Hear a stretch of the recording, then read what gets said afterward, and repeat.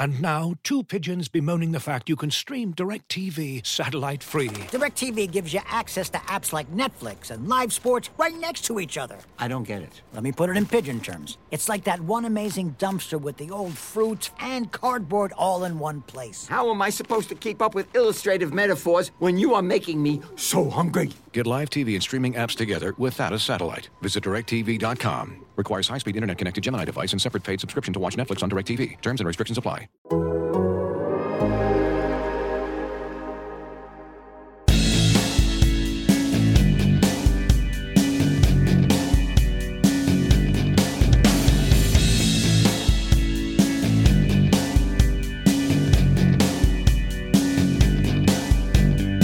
Welcome to this week's Why Always Us, a Manchester City podcast from The Athletic. I'm David Mooney. Sam Lee is with me. Hi, Sam.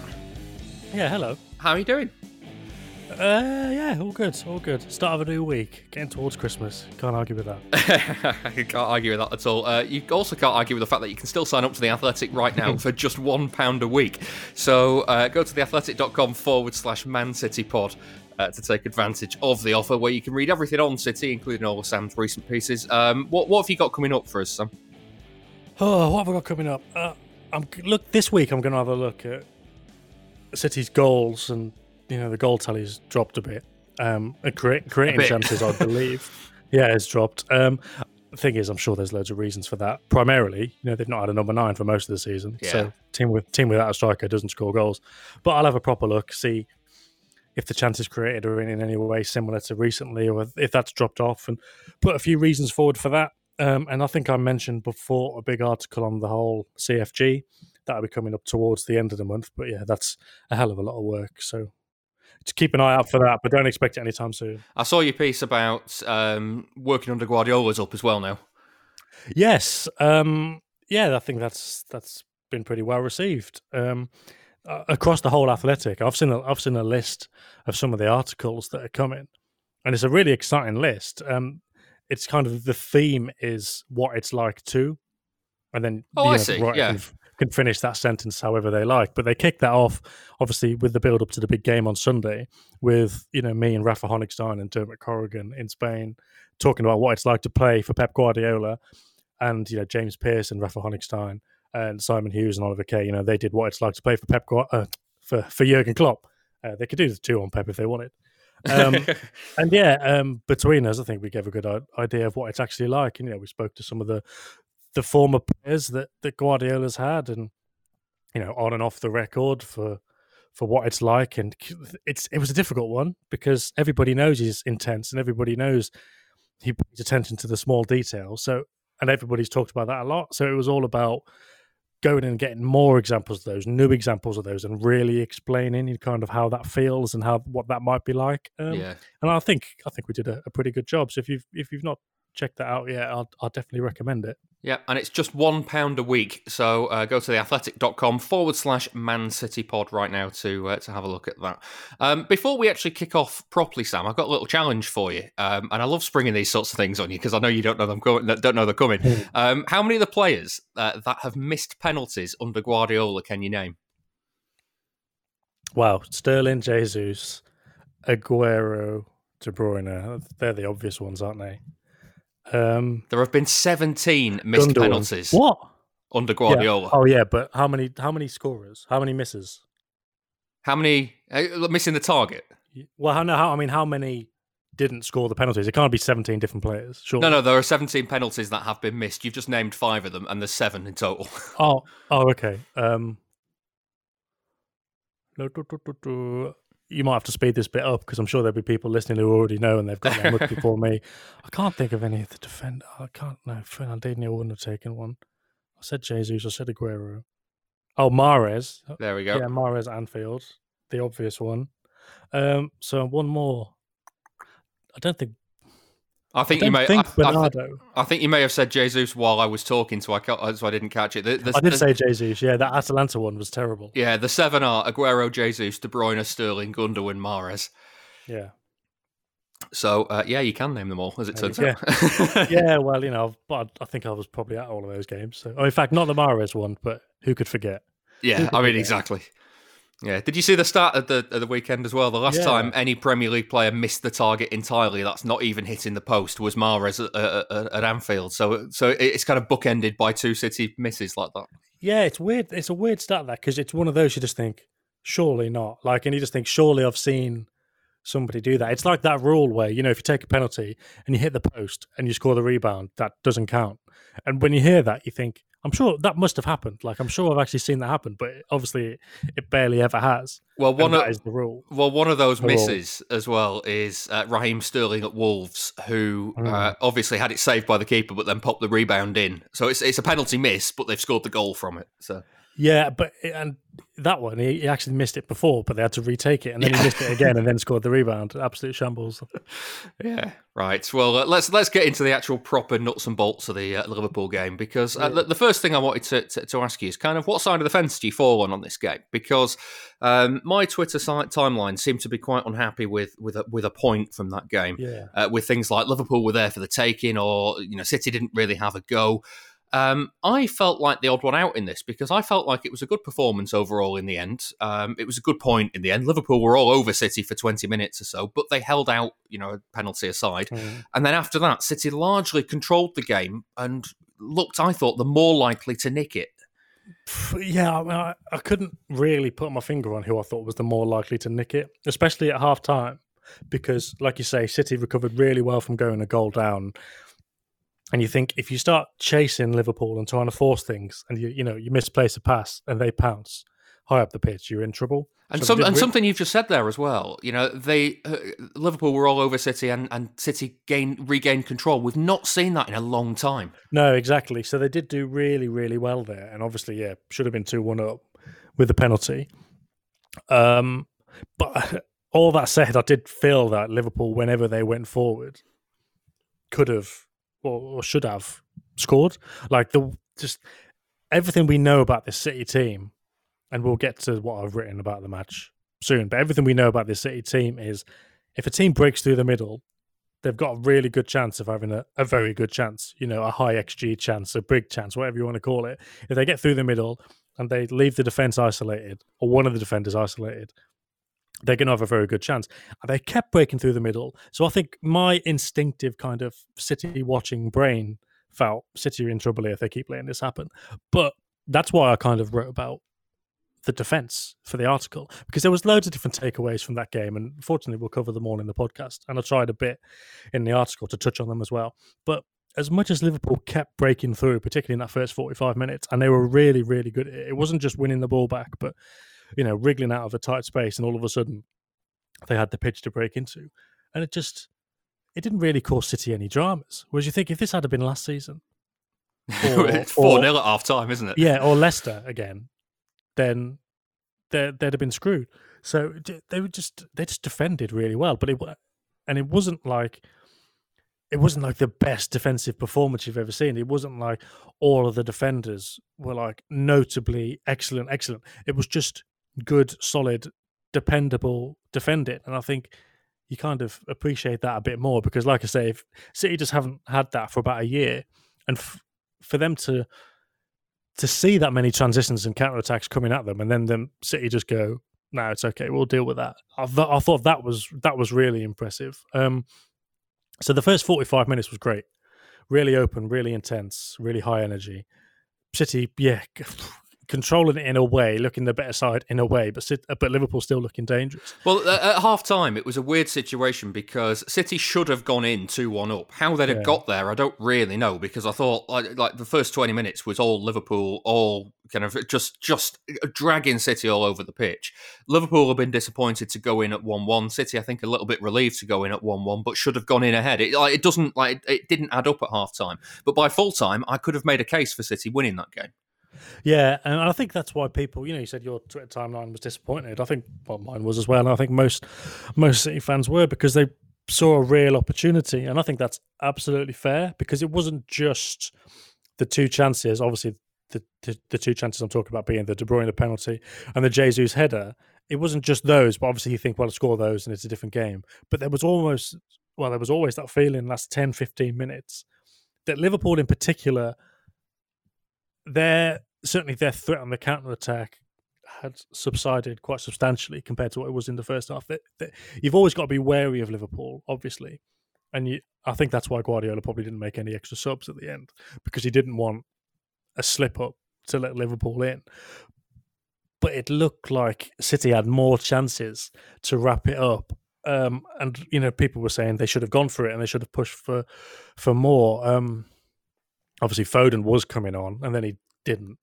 But I think for me, probably the bigger thing was the fact that I think both teams looked tired and both teams looked happy for what they had. But I actually thought City had a bit more energy to them. I'm not so sure if that's because they had the ball, but there were so many opportunities. When I was talking about Liverpool in the first half being good in midfield to wriggle out of a little space and they've just got the whole pitch to break into, there were so many times when City had a chance like that, and it was Gundogan in his own half, and sometimes De Bruyne just got those little passes wrong that would have set up a whole counter-attack or a transition. And I remember there was a little flick by Sterling right towards the end up on the left. He tried to flick it around the corner for De Bruyne to run onto, and he just didn't quite get enough on it, and it was a bit weak.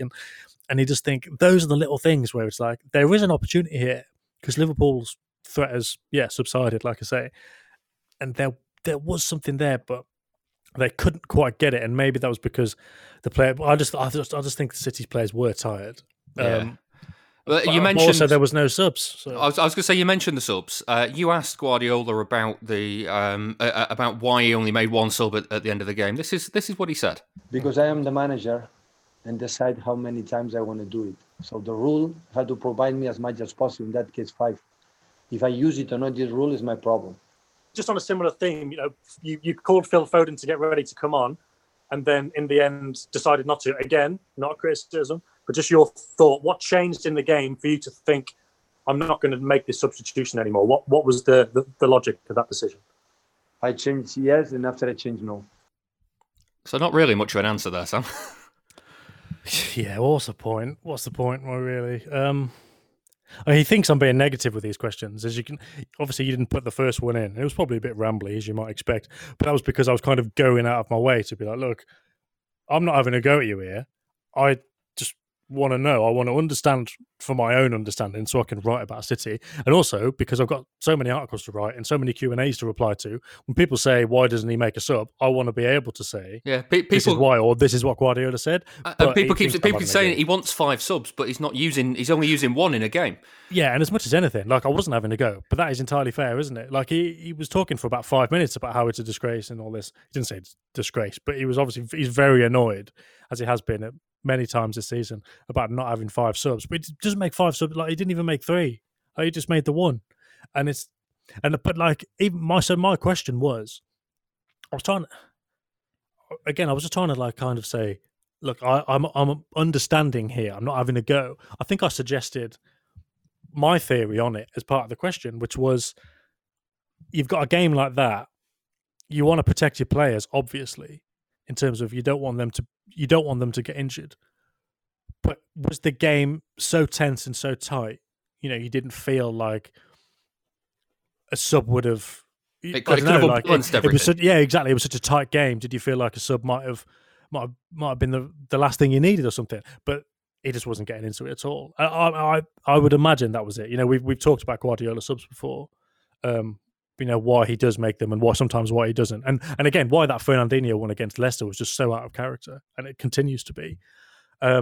Again, my theory on it, because he didn't elaborate on it. And look, he doesn't have to elaborate on it, because you don't expect managers to give away all their secrets. But I mean, at the end of the day, I suppose this wasn't necessarily a tactical question. It wasn't obviously tactical. But I was kind of thinking with the Foden one, maybe he was thinking, oh, there was space behind Shaqiri that Foden could have exploited, but by the time I wanted to bring him on, Klopp had sorted it out. Yeah, something like that. And you just think, well, I could do a whole story on that. That's like illuminating. That's something that the fans would go, oh yeah, okay, actually that makes sense.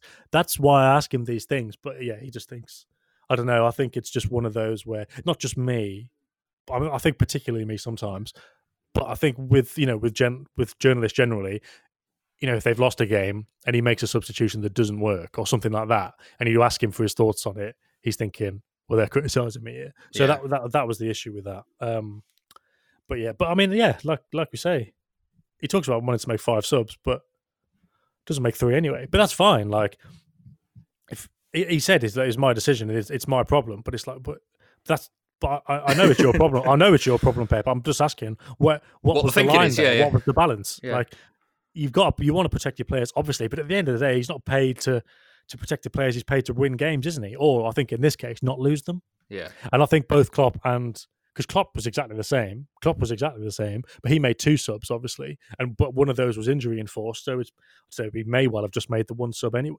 Yeah. But I think that's because both of them thought, if I change too much here, and especially a game that intense, and the pair of them are like. Yeah, if I make a slip up, well, they obviously they really, really respect the other team as well. So they're thinking, if somebody gives the ball away, the other team's going to counter attack on me, and we've lost. And a loss is much more damaging than a win would be good.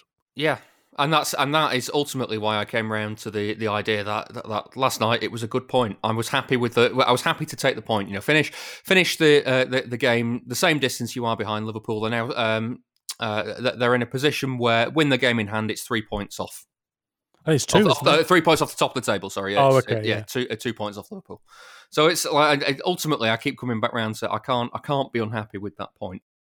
Looking for an assist with your credit card, but can't get a hold of anyone? Luckily, with 24/7 US-based live customer service from Discover, everyone has the option to talk to a real person anytime, day or night.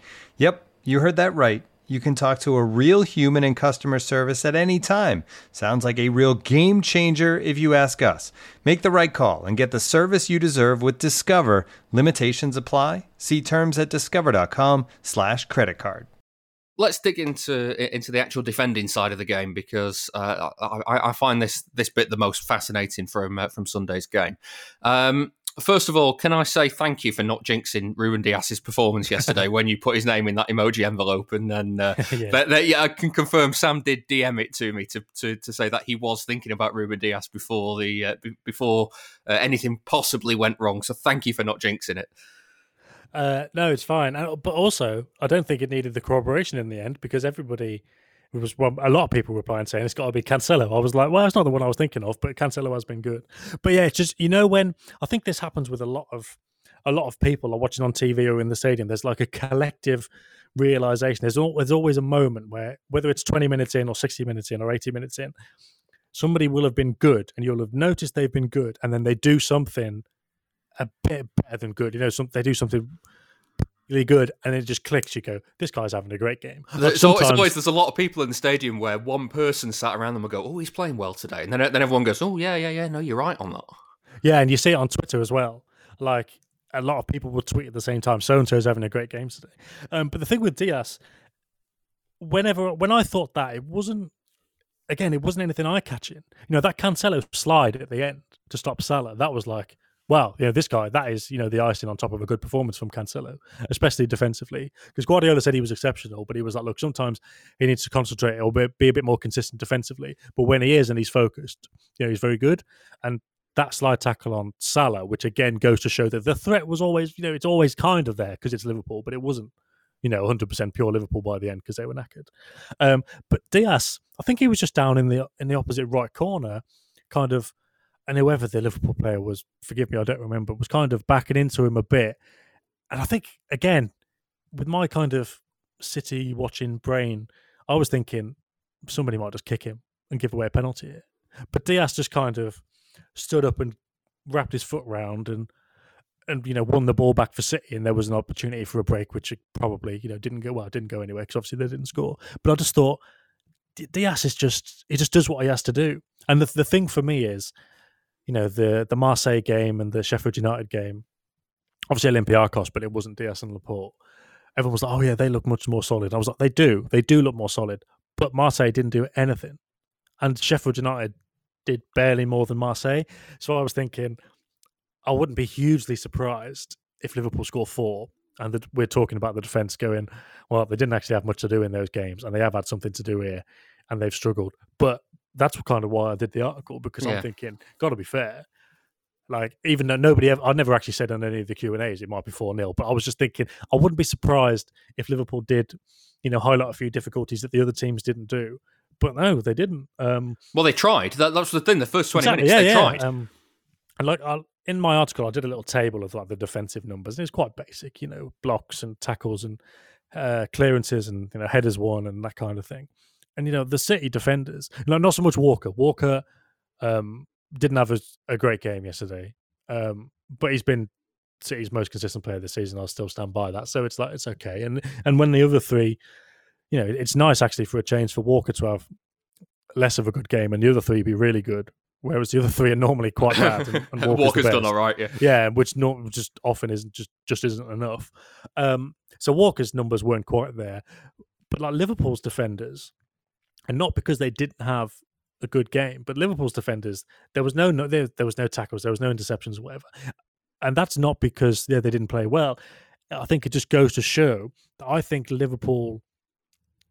Well, between Liverpool's midfield being better at stopping City getting through, and on the other hand, City's midfielders giving away passes or making the wrong decision or poor execution, Liverpool's defenders didn't have to do that side of the game too much, but City's did, and that goes back to what I was saying about the fact that Liverpool still did break through the middle like teams normally do against City, but the difference was. This time the defence went, I know what to do with that. Well, and they actually stood up to it. Whereas last season, we might have been talking about an error leading to a goal. And the stats we might have been looking at was so-and-so committed 2 errors leading to shots, or, so-and-so was at fault for this. But this was just, they had plenty of defending to do, which they hadn't had against Sheffield United and Marseille. And they actually did it. And it's like, credit where it's due. Yeah, I mean, I'm interested in that because how much of it was the team shape and the setup being much more solid, and how much of it was an improvement in the 1v1 defending sort of thing? Yeah, no, I think in this case it was an improvement in the 1v1 defending, because I did a Q&A on Thursday before the game, and then the Q&A was live before kickoff on Sunday. And it was, there was a few questions about, is it just do you think it's just the centre backs or has something else changed? And, people were replying and going, I think there's better pressing from the front and better intensity. And I think that's been the case in some games. Like I say, that Marseille game, as much as Marseille, no, in fact, Marseille were just crap. City were good, but Marseille were crap. But they did at least, press them very well from the back. And that's how City got the goal in the first half. And that was improved. And it's easy to say, well, the teams aren't counter-attacking through the middle as much, so that's going to help the defence, and that's maybe why they didn't have much to do. But no, on Sunday they did have, they were put under scrutiny. It's that kind of scrutiny I've written about, like as a general theme of City's last season. People would get past Rodri or they get past Gundogan, and then Stones or Otamendi or Fernandinho or whatever would be cut out for pace or make a mistake or whatever, and City would concede a goal. So all those issues with kind of the pressing and the not making tackles or fouls in midfield was still actually there for City, but the defence was just actually capable of dealing with it. And, that's going to make a difference. And if City can, I don't know, up the creative output, or, Jesus helps when he's back, and Aguero, he should be back after the international break, but they should probably ease him back in. So if you're talking about Christmas time, if you can get to a time where City are creating better chances and they've got the 2 number 9s back, then if the defence carries on as it is, then it does bode quite well, because it is going to be a strange season. And I suppose as much as it's a little bit alarming that City aren't creating the amount of chances that they normally do, to have a solid defence, it's not a very Guardiola way of winning the title, but this year it might be what they need. Yeah, if you're not gonna score many goals, then you can't let many in, and that's I guess that's where City are at the moment. And Liverpool already lost 7-2. Yeah, these results are going to happen. Obviously, City already lost 5-2. These results are going to happen, but it's just with City, it's like, okay, well, Diaz has come in now, Laporte's coming back. Cancelo may well be I'm not falling into the trap that a lot of people did with Mendy last season and going, okay, well, if Cancelo plays like this, I'm still conscious of the fact that he may well not play like that in a lot of games. But it was promising, I will say that. And if Walker goes back to his usual level, and Ederson, in fact, when Ederson had to run off his line twice in the first 9 minutes, I was thinking he's getting sent off today.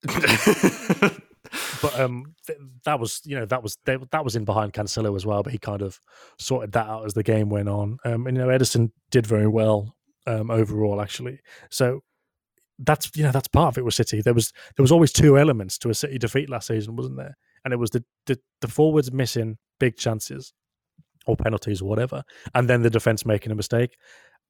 if they've sorted the defense out, then that's 50% towards sorting out their issues. And Yeah. you would always imagine that with the quality of players City have got, they'll surely get there. Yeah, just a little bit before we move on to Cancelo in a bit more detail. Just a little question about the left back position. Are you a bit surprised that he's not tried Ake there? Well, he did against Arsenal, but that was obviously in a very kind of specific 90 minutes worth of tactical demands. In a certain type of game, it's like he used Laporte against Liverpool. In the Champions League game, didn't he, at Anfield? And he also used him there. In fact, at the 2-1 in the Bernardo Silva game in January 2019, he used Laporte at left back there. So it's like in certain games where everything's a bit tighter, I think, or he's looking for things to be a bit tighter, Ake can do the job there. But I think that also depends on, you need somebody then to provide the width on the left. And, I'm not sure if this is what he'd think, but to me, it makes sense to play Foden on the left and stay wide and have Ake at left back. Tucking in.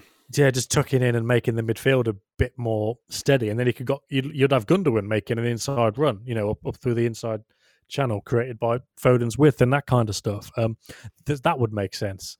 But I think Ake is kind of a man for special occasions, really. And I think I wrote in an article before the West Ham game about City's left side. I was like, look, it's not an ideal situation by any means, but the fact that they've got four men who can play left back, not including Laporte, because you just need him a centre back now. It's not great, but it does give you options game to game.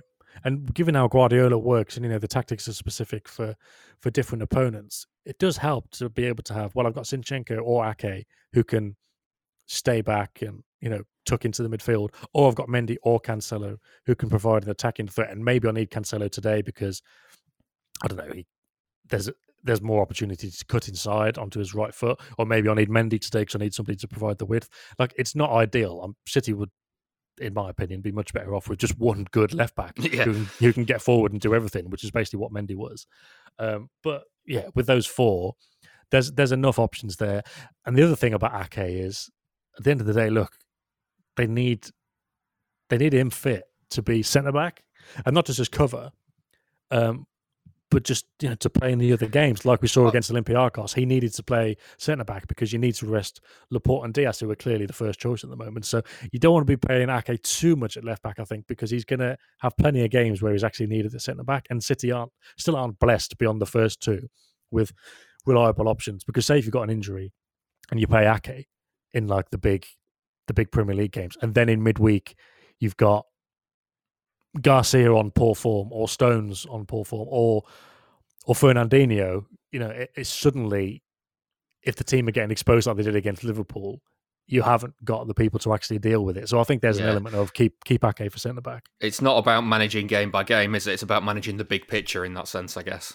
Yeah, I think so. Yeah, and like Ake and Stones looked all right against Olympiacos, and it would be good to see a bit more of that. But like, yeah, if you start having to take one of those out of that equation, and then it's Stones and Fernandinho, or Stones and Garcia, you start. It looks a lot less solid than it did on Sunday, let's say. And now, two pigeons bemoaning the fact you can stream DirecTV satellite-free. DirecTV gives you access to apps like Netflix and live sports right next to each other. I don't get it. Let me put it in pigeon terms. It's like that one amazing dumpster with the old fruits and cardboard all in one place. How am I supposed to keep up with illustrative metaphors when you are making me so hungry? Get live TV and streaming apps together without a satellite. Visit DirecTV.com. Requires high-speed internet-connected Gemini device and separate paid subscription to watch Netflix on DirecTV. Terms and restrictions apply. As you've probably heard by now, we've teamed up with BetMGM this season. We'll be using BetMGM lines to make all of our picks, and we'll have special offers for our listeners each week. If you haven't signed up for BetMGM yet, use bonus code THEATHLETIC, and you'll get a 1-year subscription to The Athletic, plus up to a $1,500 first bet offer on your first wager with BetMGM. Here's how it works. Download the BetMGM app and sign up using bonus code THEATHLETIC. Make your first deposit of at least $10, place your first bet on any game, and claim your voucher for a 1-year subscription to The Athletic. See BetMGM.com for terms. U.S. promotional offers not available in D.C., Mississippi, New York, Nevada, Ontario, or Puerto Rico. Gambling problem? Call 1-800-GAMBLER. Available in the U.S. Call 877-8-HOPE-NY or text HOPE-NY 467-369 in New York. Call 1-800-NEXT-STEP in Arizona. 1-800-327-5050 in Massachusetts. 1-800-BETS-OFF in Iowa. 1-800-270-7117 for confidential help in Michigan. 1-800-981-0023 in Puerto Rico. First bet offer for new customers only in partnership with Kansas Crossing Casino and Hotel. Don't forget, if you haven't signed up for BetMGM yet, use bonus code The Athletic, and you'll get a 1-year subscription to The Athletic, plus up to a $1,500 first bet offer on your first wager. Let's dig into Cancelo, because Guardiola was asked after the game about his performance, and this is what he said. He played exceptional. With the ball, without the ball, with his quality. Up front is a special talent player. Defensively, sometimes needs to be consistent, but when he's consistent, his focus is a fantastic guy, a football player, guy as well. So, Sam, are we starting to see the best of him now? Starting to, yeah. And it's interesting that Guardiola says he's a fantastic guy, because he wasn't really saying that at the end of last season, was he?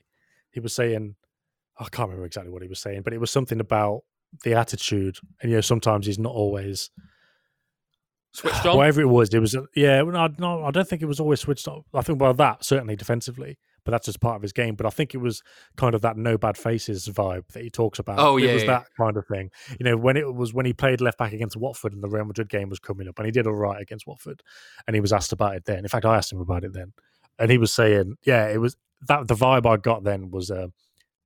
And in fact, from asking around, it was just he wasn't always happy with not playing, and he wasn't, I wouldn't say unprofessional, but probably not as professional as the others. We're in a dressing room full of guys who just maybe don't always understand what Guardiola's asking of them, but just get on with it. Like, it's a bit like Mahrez in the first season when he missed out that Huddersfield game because he didn't like not playing. But since then, he's always been in the matchday squad and usually played, apart from yesterday. Yeah. Which, to go on a bit of a tangent, I can believe that's rest. Yeah, I mean, this is the thing. It's that one thing I was going to raise about it, but it just I never really found the right time in terms of fatigue and actual tiredness. Even being on the bench and not being involved, you are still involved with the game. So yeah, you still switched on. Yeah, so I get the rest element. Yeah, I mean, it's a little odd because, I mean, look, if we're saying he needed a rest, then he must be knackered. It must be the stage where De Bruyne was at, where he missed those 3 games, where, as far as I know, he wasn't actually injured, but they were resting him because if he'd have played, he would have been injured. It must be that. And I'll be interested to see if Mahrez goes and plays with Algeria, and maybe there was a bit of it in mind where he was thinking, well, he's tired, and I bet Algeria playing for 180 minutes anyway. So I'm going to rest him. But I mean, it was a little odd that there was 3 centre-backs on the bench and like nothing else. And with 15 minutes to go, maybe it would be worth throwing Mahrez on. But again, Guardiola doesn't make many subs anyway. Maybe you thought, well, chances are I'm not going to make subs anyway. So yeah, give him the day off. But to go back to Cancelo and the whole no bad faces thing, yeah, it's interesting that he was saying about how he's a great person, because that wasn't the vibe last season. But yeah, I mean, if his attitude is better, and he's obviously listening to the tactical instructions a lot, and just switching on defensively as Guardiola mentioned, then yeah, your question was, are we starting to see the best of him? It's certainly plausible. I still don't like the fact that he has to cut inside on his right foot just because City don't have that width. If they had Sane on the left, sorry to bring him up, but if they had Foden on the left and they had Cancelo running forward and cutting inside, that would be all right. But having him and Sterling doesn't feel right to me. So that's a bit of a weird one. But yeah, he obviously created that chance for Jesus as well with that good little ball over the top or into the middle, whichever angle it came from. And yeah, like I say, he made 4 tackles. And again, you don't normally go on about tackles with the Guardiola team. But that Salah one was, I mean, like, honestly, I was thinking this is it. That's the moment where Liverpool win the game. And not only did he went down in the challenge and somehow kept the ball, stood up with it and ran away with it. And I was I'm really impressed with that. it was a full 360-degree slide tackle, wasn't it? And for every single one of those degrees, I was thinking he's going to mess this up until he got up with it and came away with the ball. It's just one of those really satisfying slide tackles where you hook your foot around and you spin around and get up and go again. It was just inch perfect. And yeah, like I say, you don't like I can't remember ever really paying any attention to tackle stats or anything when I'm watching City, because it's just not that important. But I did think it was yesterday, because like I say, the other, the pressing and the intensity wasn't quite there, and Liverpool did keep getting through it, and they did make the City defenders actually defend. And look, everybody knows that most City defenders under Guardiola would rather, well, they're much more comfortable with the ball than without it. So it was actually good to see Diaz, who we know is more comfortable without the ball than with it slightly. His balance is slightly more defender rather than passer. Laporte is probably about 50% of each, which is perfect. And Cancelo, who isn't a comfortable defender even on his right side, that was very, very encouraging. And yeah, fair play to him. And also, it's one of those, I'll put it in the article, but it's like, if City have obviously claimed that they're going to be fine this season, they don't need a left back, which obviously I've disputed. But I mean, if he does keep playing like this for the rest of the season, then I'll be like, well, fair enough. Fair play. You were right on that. I mean, they could do with a left back, but yeah. This is the thing, though. We've been talking about him he's only really able to get into the team at left back at the moment because of how Walker's been playing on the right hand side. But also, there's that. The other issue is that if Cancelo is getting in on the right hand side and Walker's rested, then who plays on the left? That's another kind of balancing act for Guardiola. How is the balance in this defence at the moment, do you think? In what sense? Just like you talk about there about Laporte being 50-50 with his passing and defending. Obviously, Cancelo better on the ball than the defending side of things. Diaz has come in and settled down really quickly, I think. It feels like, although it looks a little bit unbalanced, actually it's quite stable. Yeah, no, it definitely is.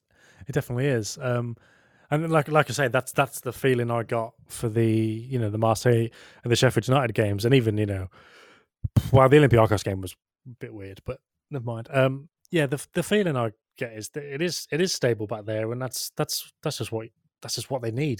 They need people who are comfortable doing that defending, and I suppose another good thing to point out was obviously, like for about 20 minutes, or certainly up until Liverpool's penalty, City could very rarely get through in terms of playing out from the back. So whenever Ederson had it or the centre-backs had it, you could just see Liverpool.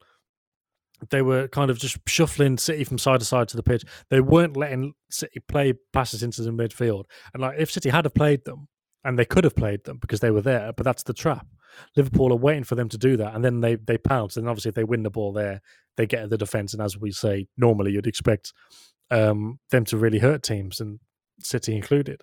And obviously Diaz he was caught out with that pass against Porto, and like I made the point at the time, I had looked at his passing to see how good it had been, because he did well in the build up to the 1-0 goal against Arsenal, but he'd given a few away. Actually, he'd given away more than I thought, and I think it would have been easy for him to fall into that trap against Liverpool. If he'd have misplaced one pass into midfield yesterday, that could have been 2-1 for Liverpool, or 2-0 if they'd have got it after the penalty. So they just made the right decisions on the ball. Like they didn't make any mistake playing out from the back, and they were under so much pressure. Liverpool were just like, ultimately a lot of times in the first 20 minutes, it just ended up with City going back or kicking it away, and you'd just see Klopp on the sideline kind of doing a Millie celebration that they'd stop City from playing out. Their best chances were normally when Ederson would bang the ball right up to Jesus, and they'd go from there. But other than that, they couldn't do it. And I just think that goes to show how important it was that they weren't rushed into making the passes. And I think it would have been really obvious on Sunday if City had have made a bad pass out of the defence. I think it would have been really noted. And obviously, look, they might well have recovered really well and stood up to it and made one of those tackles or interceptions I've talked about. But it would have been obvious, that they would have made a mistake, because Liverpool were giving the ball, waiting for that for the whole game. Was it a case, do you think, of spotting the traps and not falling into them, or was it a case of just being a bit more conservative? No, I think I think they know enough about Liverpool by now. It's knowing what they're going to do, how they're going to press. I mean, look, the curveball there really would have been, I suppose maybe there was an element of being conservative or sensible, perhaps, because playing, Jota and Firmino, I'm sure Guardiola didn't expect that, and maybe couldn't have had examples on his video analysis of that happening, specifically how that would look. They would know that how Liverpool generally approach it, but not the exact specifics of what to do. And I think City did struggle with Firmino, actually, talking about those counter-attacks. He sprung a lot of them by dropping very deep and getting them started.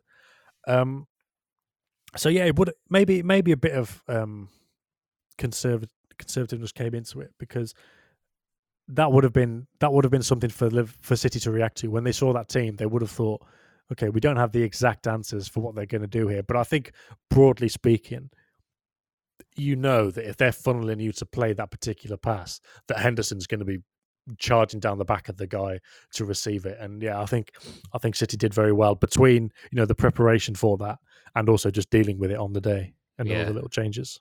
Well, here's a question to finish on then, Sam, because we're talking about how settled the defence looks and how they've been stable in the last few weeks. Is it possible for Guardiola to rotate certain elements of it and keep that same stability? Is he able to rest players in and out of it and not lose the stability that we I guess has come from the fact that they've got Diaz and Laporte there and Cancelo playing well? Can Cancelo play well next to Ake and Stones, for instance? Yeah, well, I just don't think we know. Like I said, the Olympiacos game was just a strange game.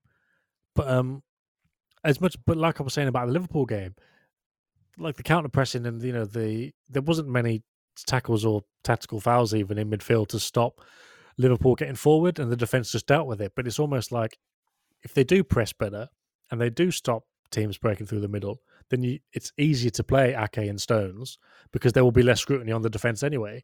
So it's almost like it depends on what's going on ahead of them. But yeah, obviously there was a clean sheet, and Olympiacos didn't have too many chances, and City were quite poor in the second half in terms of killing the game off for long stretches. But they still kept that clean sheet. So I mean, it is possible, but I just think I don't really have an answer. And like, if something were to happen to one of the two main centre backs now, you might be like, okay, that could be an issue, because it does look like Diaz brings that calm and influence, and they do just look like a really good partnership. Yeah, I mean, there is a difference, though, isn't there, between losing Diaz or Laporte for 2 or 3 games and losing them for half a season. You lose them for half a season, then it's a case of patching it up until he's back. But a couple of games, and it's like rotation. It's nothing big. Yeah, exactly. I mean, basically, I don't really have an answer. I'm not entirely sure, because it doesn't just depend on the defenders themselves. Ake is a good, dependable option. I'm just not sure he's already at the kind of height that Diaz has shown so far. Not because he's been particularly poor, but I just think because Diaz has been particularly good. So we'd have to see. But like I say, it depends on what's going on in the midfield and up front as well, because I think he's a bit less comfortable with standing up to scrutiny than Diaz and Laporte are. So yeah, and obviously with Stones, you never quite know where you stand with Stones, but it'll be good for him to get another performance soon, because he looked fine against Olympiacos. He looked pretty confident, and what he needs is a run of games, really. So obviously with the international break coming up, hopefully he plays a bit for England, and can't see him. Well, he's not going to play against Spurs, but then it's Olympiacos again, isn't it? But then it's Olympiacos again. So it's like maybe they do it then. But yeah, I don't really have an answer. I'm not really sure. There's too many variables, but I suppose it's boding well at the moment. Yeah, second international break of the season coming up. What's your reading of City for this season so far? They're obviously I think they've slipped out of the top half again, but a lot of it is hidden by the fact that they have that game in hand. Yeah, I mean, look, it's November, so we're paying more attention to the table. But if the season had started normally, it'd be like 7 games in. Like, it doesn't really make a difference. Like, I don't think people would be looking at it, or when they're showing the table on Match Today, it would still be like, oh, this is the table for what it's worth, kind of thing. But it just feels like because of the time of year, we need to pay a bit more attention to it. So, like, City's position doesn't bother me. it's more about how many points they're behind Liverpool, even though Liverpool aren't top. That's the benchmark, because it feels like if City don't win the league, then Liverpool will. It still feels like that to me. But yeah, it's a strange season. I've still not fully worked out where City are. They're obviously not the team they were, but that might one thing is that might be understandable because of the fatigue or whatever, and maybe that's still going to click into gear. But the other thing is, I'm not sure it's going to be a normal season anyway. And like I said earlier, if they can stay defensively stable, it's something that could really help them over the course of this mad season. And yeah, it's going to be up and down. We've seen loads of different teams top of the table already, but yeah, I'm not convinced it's the best City, but it might still be enough. And this is kind of a journey of discovery, basically. It might not need to be, mightn't it? That's the thing. I certainly think that the one thing I'll say for this season is I think City and Liverpool, for that matter, are probably the two teams best placed to cope with the second half of this season when the games are thick and fast as well. Yeah, and just in terms of the squad and the quality, but also just the know-how, they've already done it. And obviously, like teams like Leicester, they kept going and they got over the line. And teams like Liverpool actually hadn't won it for 30 years, but they got over the line. And well, that was more to do with how they started, really, wasn't it, rather than how they finished. But in terms of a run down the finish line, you that experience would surely count for something. Whereas if you've got if it's Tottenham or Leicester or Southampton or whoever happens to be top of the table, Aston Villa, yeah, exactly. Then you would be thinking, well, it's going to be very difficult for them. And yeah, like you say, between the squad depth and the quality and the know-how, I still can't see beyond those two for the title. But it just depends on which City we get. I'm more confident of Liverpool, finding their groove than I am in City at the moment. But the defense is looking better than I expected. And like I said earlier on, with the quality in the attack, you would imagine that City will regain something at some point. Yeah, well, let's wait and see. That's it for this week's Why Always Us. You've been listening to Sam Lee. Yeah, thanks very much, guys. And to me, David Mooney. Don't forget, you can sign up to The Athletic right now for just £1 per week by using the code ManCityPod.